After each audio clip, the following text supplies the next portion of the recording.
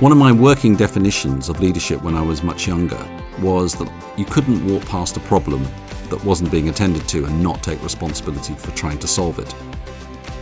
What does that look like when you have no experience in the subject area and it's overwhelmingly huge?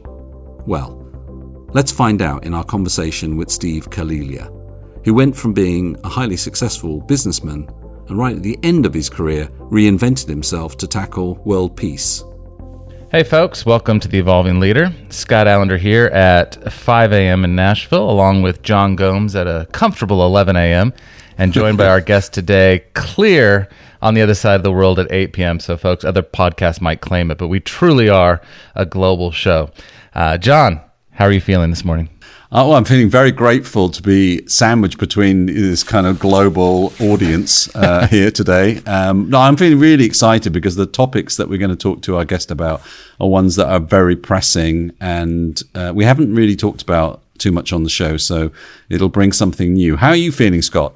Well, I expected to feel tired, but I'm actually not. I'm buzzing with energy to talk to our guest today because today we're joined by the remarkable Steve Killelea. Steve harbors over a decade's worth of award-winning experience delving into the crucial yet often misunderstood concept of global peace. Among many other things, he founded the Institute for Economics and Peace, known as the IEP, in 2007, as an independent, nonprofit global research institute analyzing the intertwined relationships between business, peace, and economic development. He's been recognized as one of the world's 100 most influential people on reducing the onset of armed violence. As one of the world's most impactful think tanks, IEP's research is extensively used by multilaterals including the United Nations, World Bank, Organization for Economic Cooperation and Development, as well as thousands of university courses around the world. He's also the founder of the Global Peace Index, the world's leading quantitative measurement of global peacefulness, ranking 163 countries and independent territories. Steve, welcome to The Evolving Leader. Thanks, Ted. Thanks for the introduction, Scott. I'm looking forward to the show. Steve, welcome to the show. We're truly delighted to have you on. How are you feeling today? Yeah, pretty good. It's 8 p.m. here in Sydney, so the night's moving on. I started work probably about 6 a.m. this morning, but that's not an unusual day for me. I did have a break for an hour, watched a little bit of television, had some dinner. Well, I guess it's easy to do something when you're really passionate about it. But reading your bio, you've had a really impressive and meaningful career. Can you walk us through your story a bit? How did a IT entrepreneur find himself championing peace? Well, the background's actually in IT. Started off as a shy, retiring computer programmer, like nothing more than actually writing code. So I developed 2 computer programs, then developed 2 companies around each of those programs. The first one ended up listed on NASDAQ, the second on the Australian Stock Exchange. They were both publicly listed. So made quite a bit of money out of that and then set up a family foundation to work with the poorest of the poor. And so that took me to a lot of war zones, near post-war zones. And it's a reasonable sized foundation. We've done 220 projects in different parts of the world now, about 3.6 million direct beneficiaries. Nothing like a Bill Gates, but still pretty good. And so I was in northeast Kivu in the Congo one time looking at the funding a project there dealing with fistula tears for women. And it's one of the more violent places in the world. And I suddenly started to think, what are the opposite of all these stressed out countries I'm working in?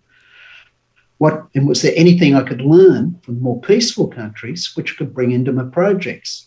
It was a fantasy sort of question, but a lot of great ideas start with fantasy questions, don't they? Just the mind rumbling away in the background.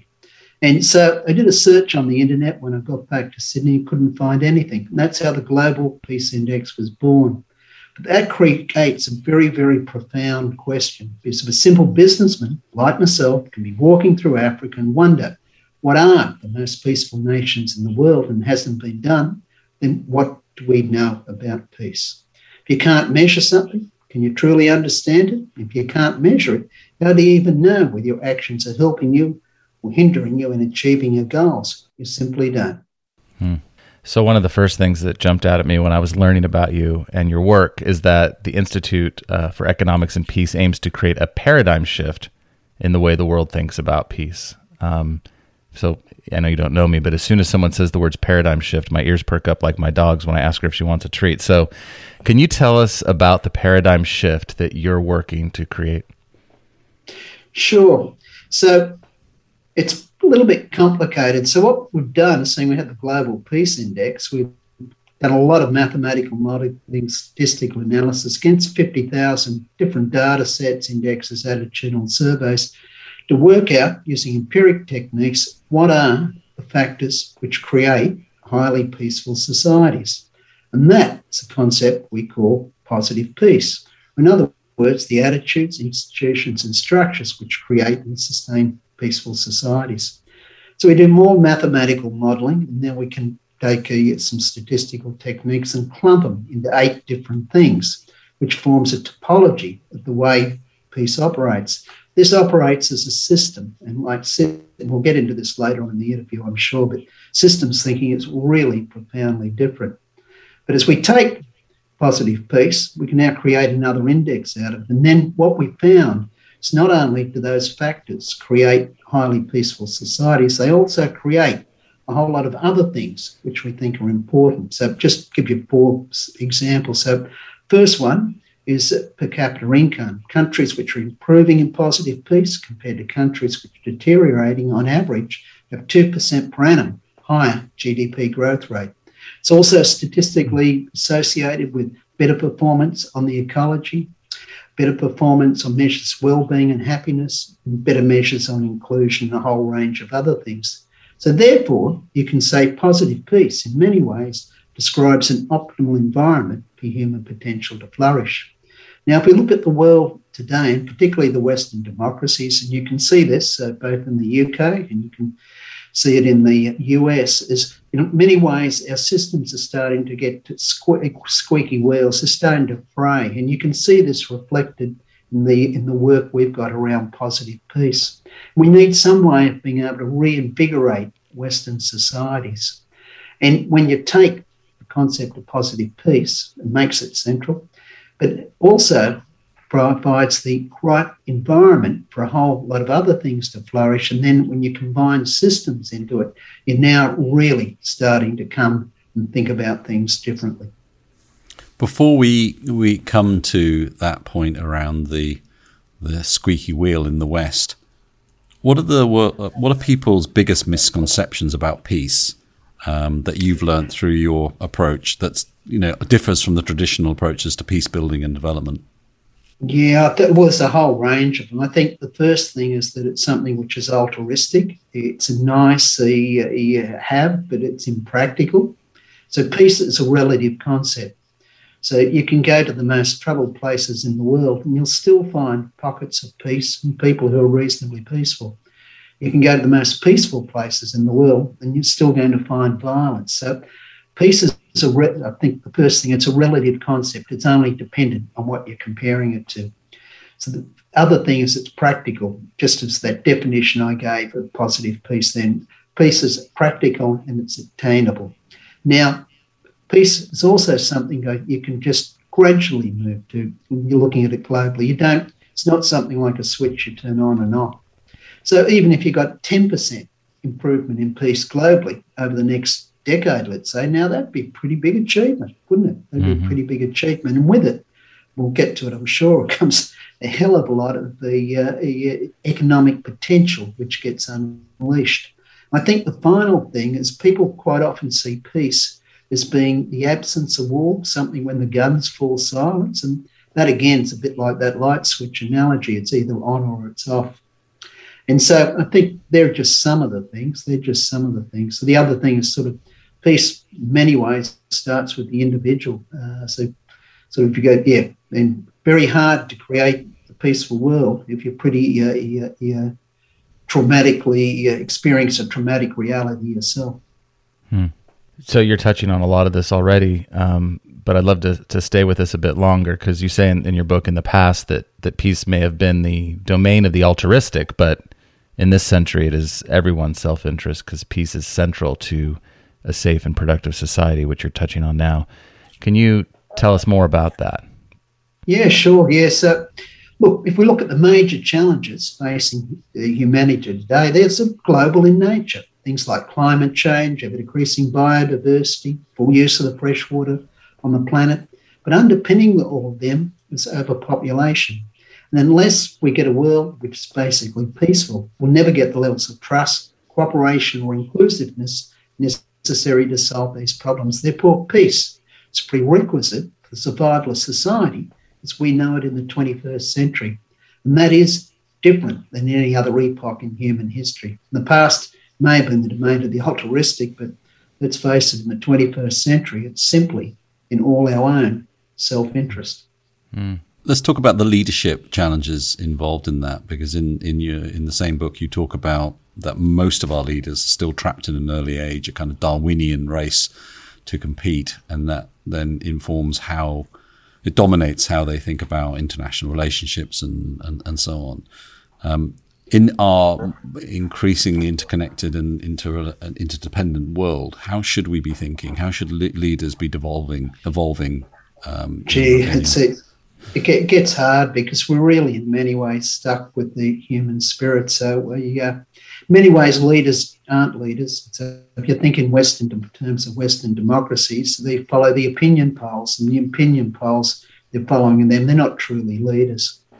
I think a lot of the time, too, it's like we haven't got a good enough understanding of, let's say, just peace. If you want to create peace, you truly need to understand it. Too often leaders are thinking in terms of the force.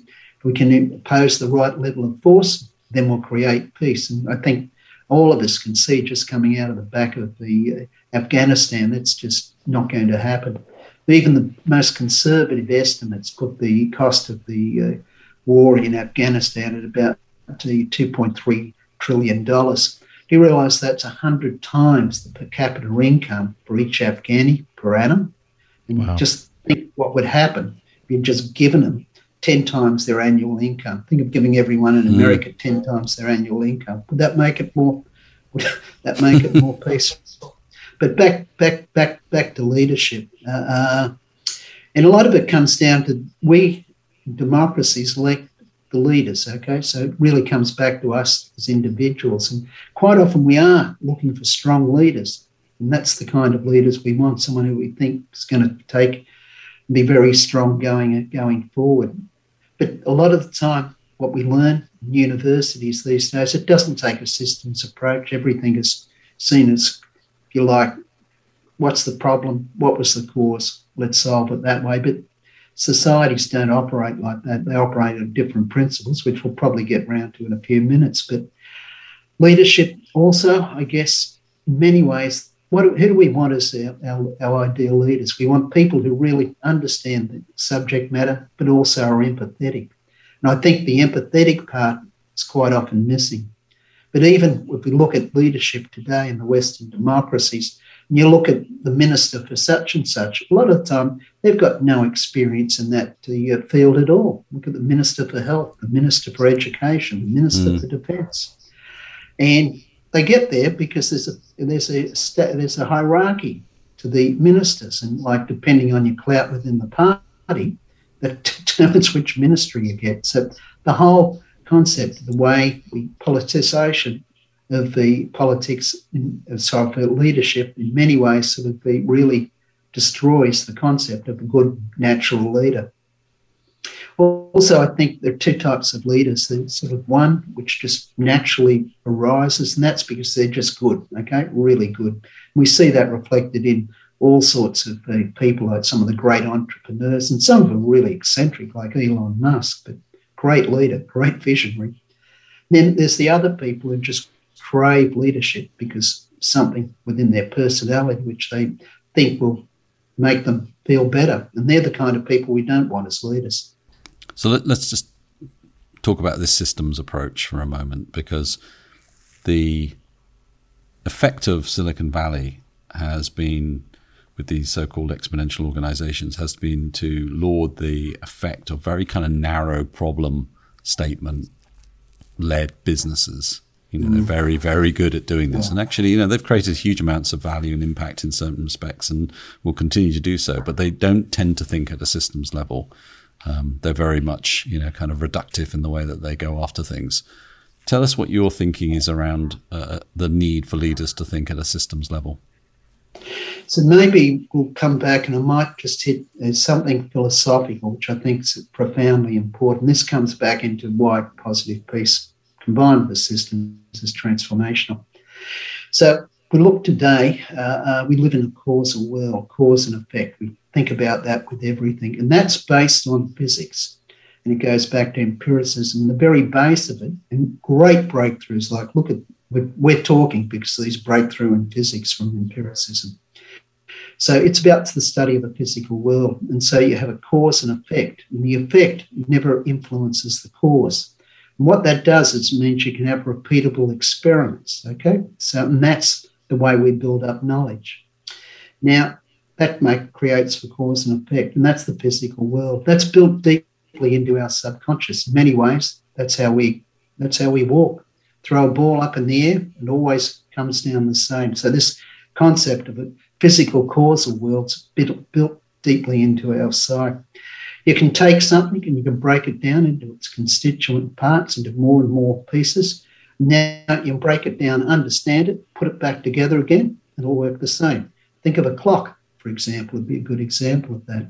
But systems, in a biological sense, work very, very, very, very differently.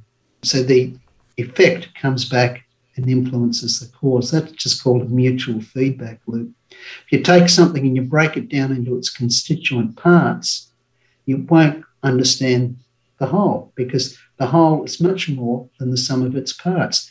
Think of your human body and think of your consciousness. You're much more than the sum of your parts. And sort of a lot of the time we look at events. So there's an event. Okay, we now look at the cause of the event and then try and fix it. So let's say look at the election of President Trump in the US, for example. So everyone saw that and was looking for the causes and the reasons why. But in systems, events happen out the relationships and flows. So it's a lot more important to understand the relationships and flows through the system and affecting them. Other things like path dependency, where a great leader comes in with a great statement to radically transform everything. But societies on this concept of path dependency, which is part of systems. I guess it's another way of looking at it is the march of history, if you like. And sort of we're all set on that. So societies have got a path to them. If you try and radically change them, you end up sort of smashing the society, or put it at great risk. So the idea is many small changes moving in a direction you want to go, because many small changes from many different directions to stimulate the system.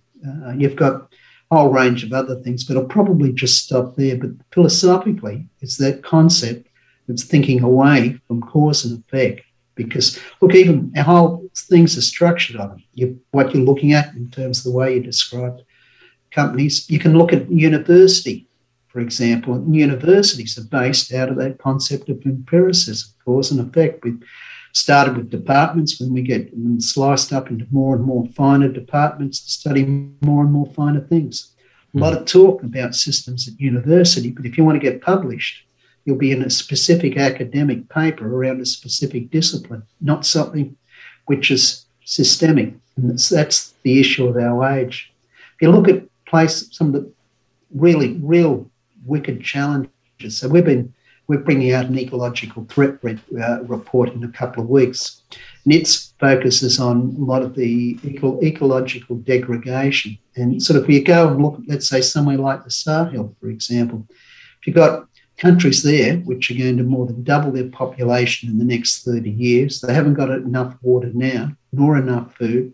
They've got Islamic terrorist groups going in and governments which have got to really weak, inefficient systems. So how do you solve that when all the major agencies working in there work in silos? You've got someone like FAO who looks after the food. You've got World Health Organization might be in there with the looking after health.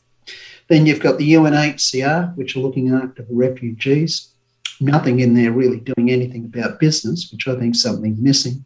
So there's all these things you need to bring together as a unified system to start to try and solve the problems rather than working through silos. Or the military, which you'll go in, and sort of in those kind of areas, you need it. You've got Islamic terrorists, you need to fight them, but it's not integrated with the development which you need. And look at back to Afghanistan, like how much, look at the money spent there. What it says is no amount of money is going to solve these problems unless we change the way we think.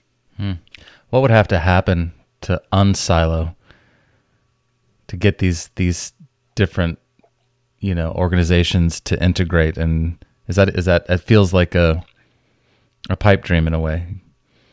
Yeah, well, I must admit, in many ways, that about getting that out of the UN or out of a lot of these bodies at the moment, there's the pipe dream. Not the term I'd use. They see the need for a lot better systems approach, but the problem is just that these systems, they've got their own momentum, and the various agencies got their own momentum, and in their own view, they do a real lot of good.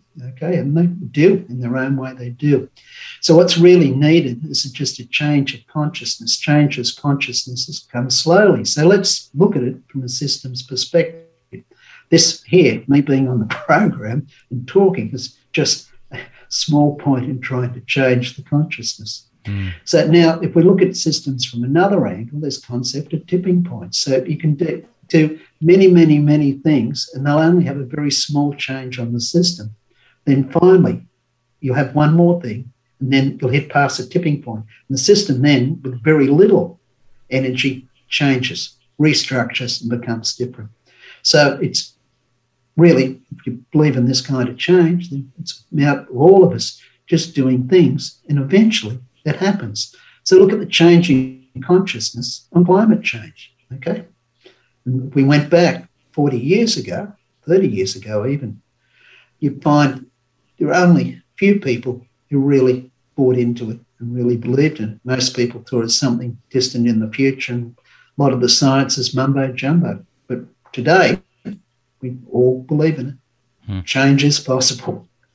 Think about the evolution of democracy to where it is today. And from a systems perspective, what was your analysis of the last 5 years, the increase of popularism, and what happened at Capitol Hill and so on? There was a series of things there that were beyond just Trump being elected. Yeah. What did you see happening? Sure. So let's look at it through the concept of positive peace. So positive peace is also associated with a whole range of other things. So one of them is resilience and adaptability. So that same qualities create for resilience and adaptability. So the US in the last decade has had the 10th largest drop in positive peace globally. Okay, and that's what you're seeing getting reflected. So if we look at positive peace, 75% of the countries in the world have actually improved in the last decade. Surprise, surprise. But if you now break that down, you get a bit of a different picture, as quite often does as we start to look at more detail. So positive peace is the attitudes, institutions and structures which create and sustain peaceful societies. So if we look at the structures of society, they've improved really well. So they're things like education levels, life expectancy, per capita income, things like that. So they're the structures. The institutions, let's say the institutions of governments, which we all know well, they're sort of hung around about the same, except in a number of the Western democracies like Australia, they've actually fallen backwards.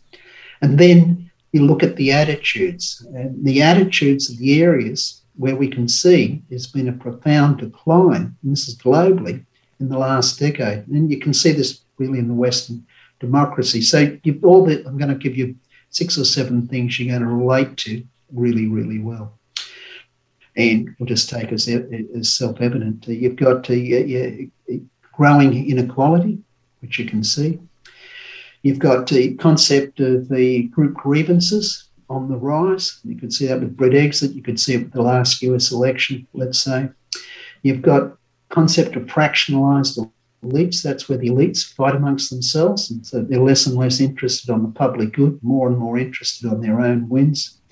You've got rising perceptions, and I will use the word perceptions of corruption. That's rising globally, just not, let's say, in a lot of the Western democracies. You've got less faith in the democratic systems, and you've got an increase in misinformation as well. And so they're all sort of pointing to a system. And so how do you fix this? Okay, so we'd pull this back and we'd look at it through the lenses of positive peace. And so there's 8 different lenses, and they all come together. So they're things like, none of this is going to be sound, none of this is counterintuitive, and all seems extremely obvious, but they are all important, and each of them needs to be focused on, which most governments don't. They focus on 1 or 2 of these 8 things I'm about to mention. So things like well-functioning government, a strong business environment, equitable distribution of resources. That doesn't mean equal, it means equitable, and that's the social contract. Acceptance of the rights of others. You've got things like high levels of human capital. That's education, but more than education. You've got things like a good relationships with neighbours, low levels of corruption, free flow of information. And they all come together. So I'll just give a really simple example of just the way this operates. So we'll think of well-functioning government, free flow of information, and corruption. Now, does government affect corruption with rules and laws, or does corruption affect the government through the way it operates? Does free flow of information, let's say epitomised by a free press, and we're in free flow of information now, that's what we're doing. Does that affect corruption or the way a government operates? Or does the government affect the free flow of information, or does corruption actually affect the free flow of information? You can't pull it apart. So really, if you're going to tackle the system, you've got to tackle it from all angles. So if you've got a problem, look at it from all angles. And so I've just used 3 of them there, and so you can imagine what happens. And because anything, almost any activity you do, you can view through those 8 pillars, and it'll give you a holistic view. Really, really does, because it's really mathematically derived. And so it's quite tight and solid. When you look at that index, where, maybe they're a surprise to us, but where are the countries that are most vulnerable at the moment to being destabilized and for peace to, be replaced by war or further conflict? I won't pull a country out off the top of my head, but I'll give you an idea of how you can use the positive peace. So you've got the Global Peace Index. It's a measure of actual peace. So if you take measures of positive peace, that's the potential of what it should be. So where the actual peace of the country is much higher than the positive peace rating, then that country's likely to drop. So if we went back a decade ago, and depending on the number of countries we pick, we can get a 70 to 90% accuracy rate in the countries which are going to drop. And that's because it's a measure of the resilience of the countries. And so they will all, over time, sometimes they can take a long while, but they do tend to fall back to where they should be. So there's a number of countries in Africa at the moment where their actual peace is much higher than the positive peace. But I haven't got all the countries off the top of my head, or the top ones, so I won't mention them now in case I got one of them wrong, because that'd be a tragedy for that country, wouldn't it? Yeah, absolutely. Might affect their investments. We don't want to put you on. One of the interesting things, fascinating, which we found out in only in the last 9 months. So if you took positive peace, and we talked about the GDP growth earlier on, that gives us a period of GDP growth. But if you put your money in the stock markets and the countries which are improving in positive peace at the fastest rates, and then put your money into, and then you looked at that compared to the global increase in world indices, you would have got a 34% better return. That's really interesting, isn't it? So the stuff fits right into the heart of economics, which is something I like, because basically as a business guy, I'm pretty practical. We asked a guest on a few weeks ago, Kevin Kelly, who was the founder of Wired magazine, for his not predictions, but thoughts about the future. And one of the things he said was, the need for a world government, and what you're talking about, these systemic issues.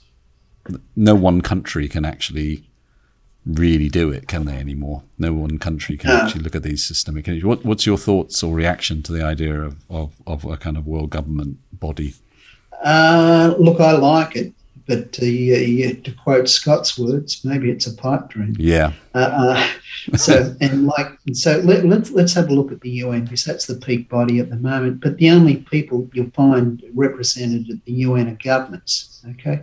So, like for me, business. You get business in there. That for a starter, that just on its own would be a very big improvement.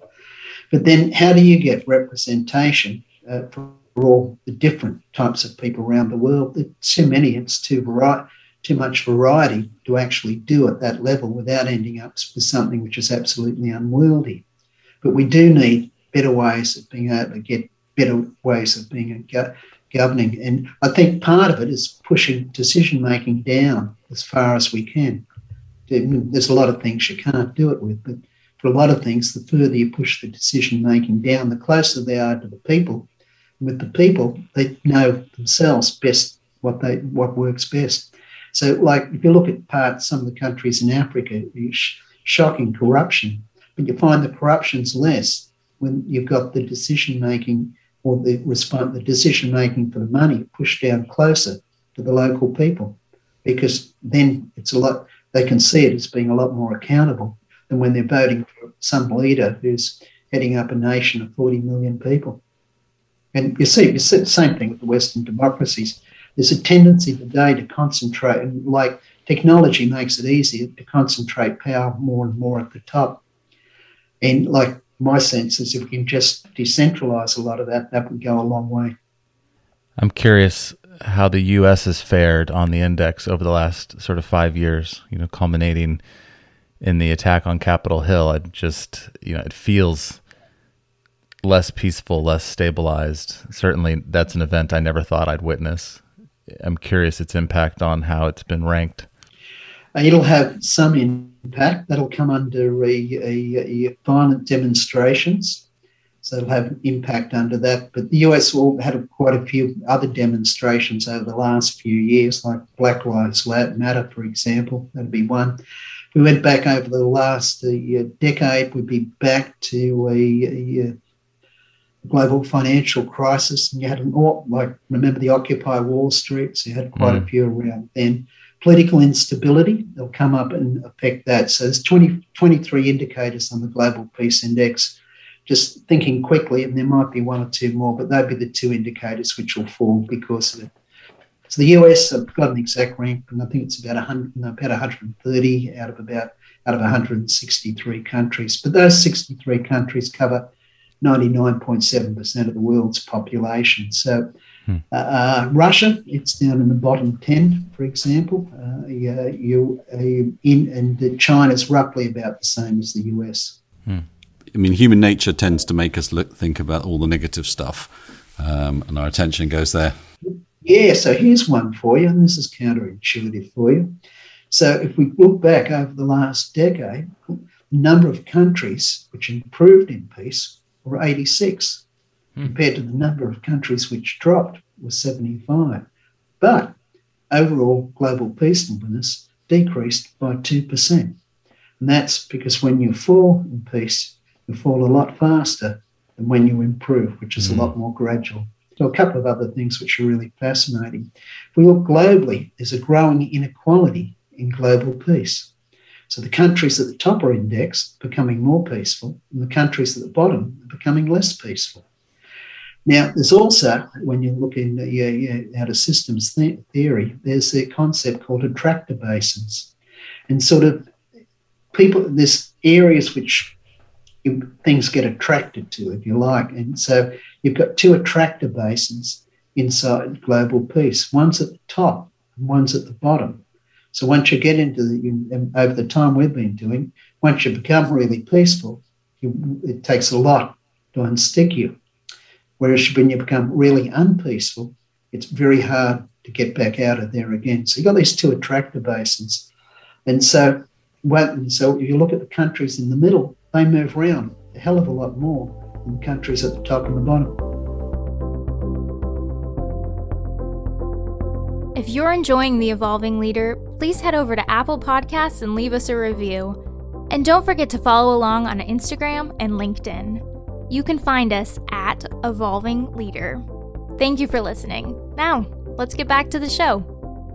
You've said that you often compare a small startup to a baby. It's fragile, easily broken, and requires nurturing.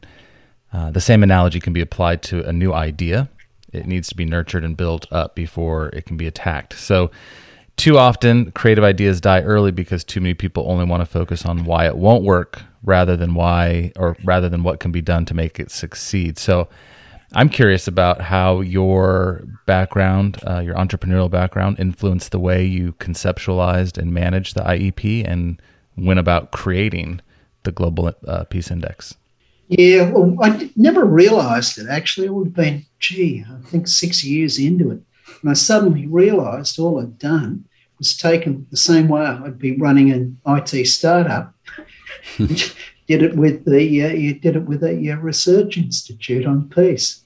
And so very early on, like the first issuance of the Global Peace Index, so was like, I've got this idea, okay? So I've gone around and sort of got hold of a couple of friends who were in peace, and they said, we don't have anything like it. So they gave me an introduction to a couple of the leading peace organisations in the world. So got on a plane, travelled around the world, saw them, and they were going, we think it's a good idea, nothing like it. So then I thought I'd get it done. So I had a guy working for me at the time. He used to run parts of the Economist Intelligence Unit in London. So he said, they're good at indexes. I'll give you an introduction there. So I developed a philosophy for it, went over, got them to produce the first one. We do them all in-house now. I've done them for a long while. So it's once we built the skills up for the first one. And then sort of got the index. I thought, well, this is after I've decided to do it. And I thought, well, it's no good just doing it without getting people to know about it. So I then hired a PR company to do the launch for it. And if you look at that, that's just the way a entrepreneurial stuff starts. So you have an idea, and then you evolve it as you go. And when you're small and you're in a startup, it's really easy to do. But all too often, just coming back to where you started, but all too often I found through my career, good ideas, a lot of people really stuck in the status quo, okay? They've been doing something for a long while and sort of their mind sort of thinks down that track. Then we're presented with something new, really hard for them to change. And that's why quite often you'll find when you're looking at your really large companies, the way they grow is through acquisition, because they can't really do it in-house, okay? They wait, because they got the capital to do it, they wait till someone else with a good idea actualises on it, then buys it out at a premium when it's still relatively young. It's got a hell of a lot of growth in it. So if we look at Facebook, really, it was one idea. Everything else has been an acquisition. You'll find sort of a lot of the stuff, if you get deep down inside Google, they keep acquiring all these companies along the way. Then the stuff, and Microsoft are the same. So the stuff, quite often, which we see as an innovative within them, they've actually bought in. It's not stuff developed there. So I think, and so I think for all of us, if we're really trying to be creative about something, you've got to build an idea up. And it's a bit like sort of a baby grows to an adolescent. Then when it gets an adolescent, you can start to push it around a bit to see how strong it is.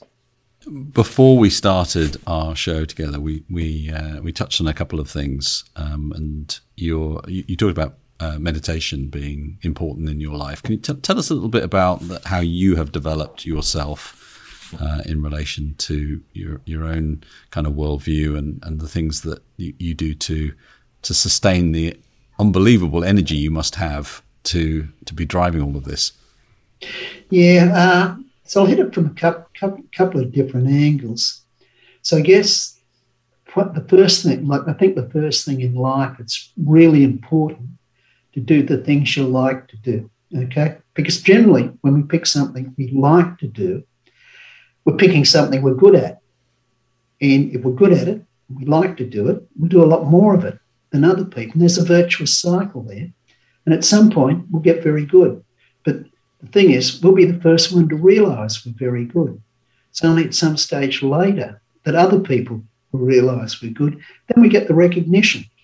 And finally, sometime after the recognition, we actually make the money. Too many people think, I want to make a whole lot of money. I'll get recognition and I'll feel good about myself. But it's the wrong way around. Because generally, if you think, I want to make a whole lot of money, where do you go? You go into a field which is full of other people who have already been there before you, and probably got more passion for it. And it gets very, very difficult. So I think that's a mistake a lot of people make in life. But at the personal level, for me, I've done a lot of meditation. I guess that's the major form I've used for self-development. That was really good. So that I look at that, my life built a huge amount of energy. It sort of certainly made me calm, made me give the ability to be able to stand a lot more stress than what I could have otherwise. And see, there is a sense of, I guess, out of it, a concept of equanimity. And sort of equanimity is really the ability to sort of be somewhat detached from the good and the bad. And in that, so there's a state of, I guess you could call it bliss. And I guess that in the long run, it's really where you try to get to with meditation. But in that state, you do have the ability to generally sort of be judged somewhat better. But in saying that, I don't want to set myself up as being a guru or anything like that, because I'm certainly a long way from that. Well, how long have you been doing it for? For over 45 years. Yeah. So you would have been... And I generally meditate a couple of hours a day. It's automatic for me. Yeah. So what's next for you, Steve? Because you're obviously thinking ahead all the time. What do you? Yeah. What's number of things. I've got number of things. So one of them is sort of when we're looking into sort of a lot of these really wicked development issues I was talking about earlier on, particularly around the ecological degradation. So we're looking at climate change and we're putting all our energies into climate change, but these ecological issues are there with or without climate change. Climate change will exacerbate them, but they're there anyway. And these ecological issues are just really, you've got all your major conflicts. Revolve around major ecological issues in the background. It's amazing. So we looked at the country with the most ecological issues in the planet at the moment. It's Afghanistan. Wouldn't believe it, would you? And then sort of we look at then the countries with the worst ecological degradation. Out of the 15 of them, 11 of them are currently in conflicts. And the other 4, what we put on a watch list for conflict, okay? They're, according to those models I mentioned earlier on, they're probably likely to drop in peace. You go to the countries which are most ecological sound, and they're all up amongst, none of them are in the bottom half of the Global Peace Index. And again, it's back to these concepts of positive peace, but it creates the adaptability to be able to solve your problems. In other words, they build the sustainability into the system in many ways. So, okay, where are we going to? So one of the things we're really looking at is what are the ways you can actually use business to be able to solve some of these wicked problems. So a lot of this. So if you look at the undernourishment, globally it's huge. You've got something like 34% of the world's population is food insecure. It's a stunning stat. Now, sort of a lot of the agriculture really comes round to the capture of water. And we know that sort of in a lot of these parts of the world, you get a lot of water, but it just runs away. So how do you capture the water in an efficient way and then to build an agriculture out of it at a micro level? So this is for your people who are living on a acre of land or a quarter acre of land today. How do you now capture the water? So they got more than one, rather than one crop. They got 3 crops a year. Then you create cooperatives around it and put in simple manufacturing. So we've done this in a number of different parts of the world, but we're trying to bring it together as a system, and then look at how do you find the local entrepreneurs who can tackle it. So you see here a lot of microfinancing. That's where you go and you loan a woman $100. Then you see a lot of IMF World Bank projects where they'll put in a couple of $100 million to build a hydroelectric dam. But the meso level, that 1,000 to 50,000 to stimulate business, there's nothing there, no capital for it. And that's the area where I think you can make profound change by really working out the business models which can work, funding them, teaching the business models, and the entrepreneurs, the good ones, will just go. So that's one of the areas. The other area is sort of when we look at sort of the human happiness or inner peace, we've got two ways of able to do it. One is we measure it through surveys, and the other is through measures of well-being. But they look at socio-economic measures like how long are you going to school for, what's your life expectancy, et cetera, and both of them are flawed.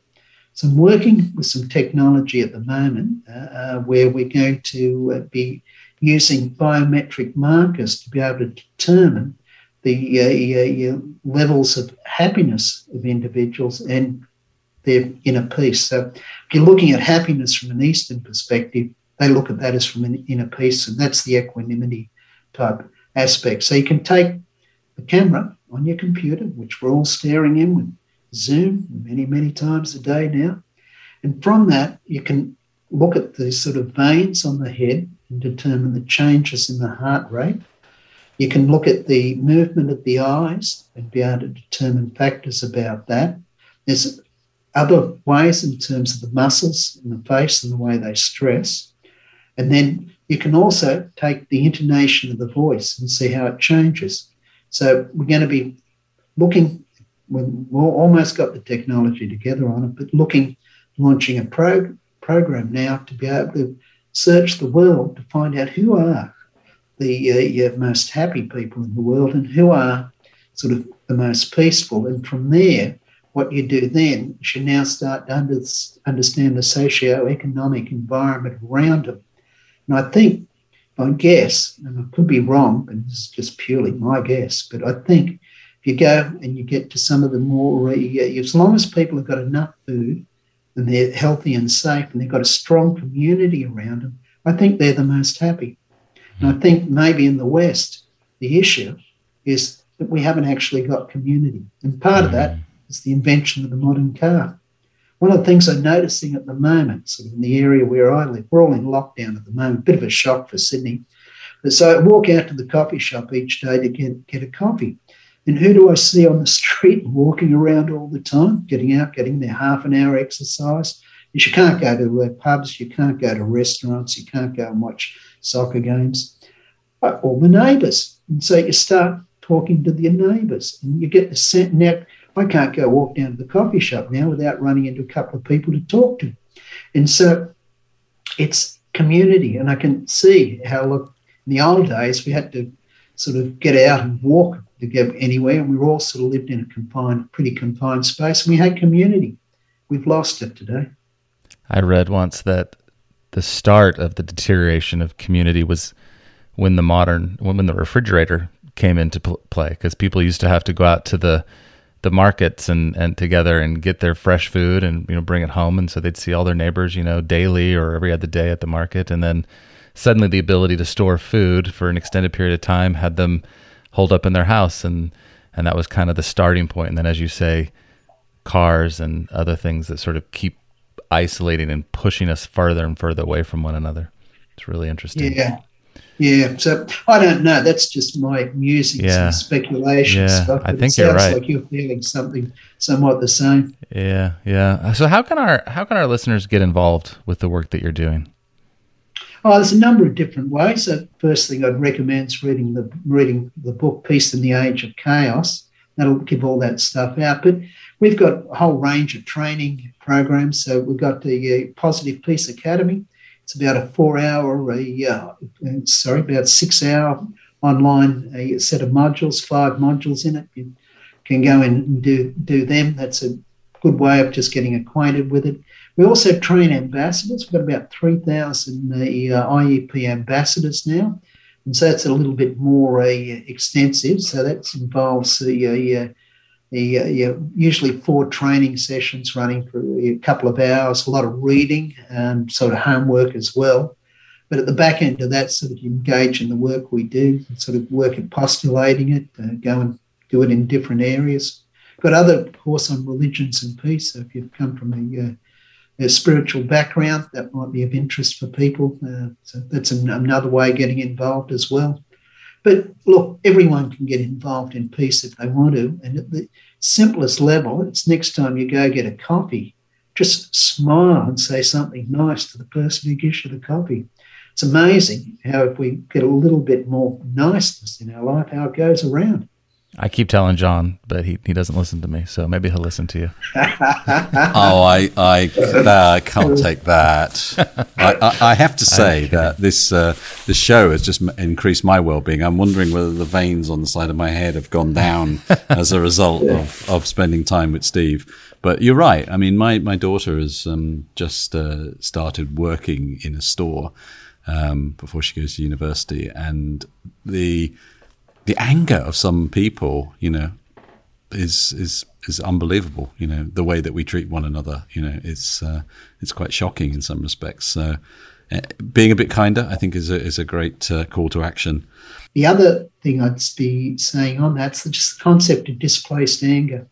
It's the number of people who have anger build up in them because of frustrations which are happening through their lives. And this comes back to the systems side of it.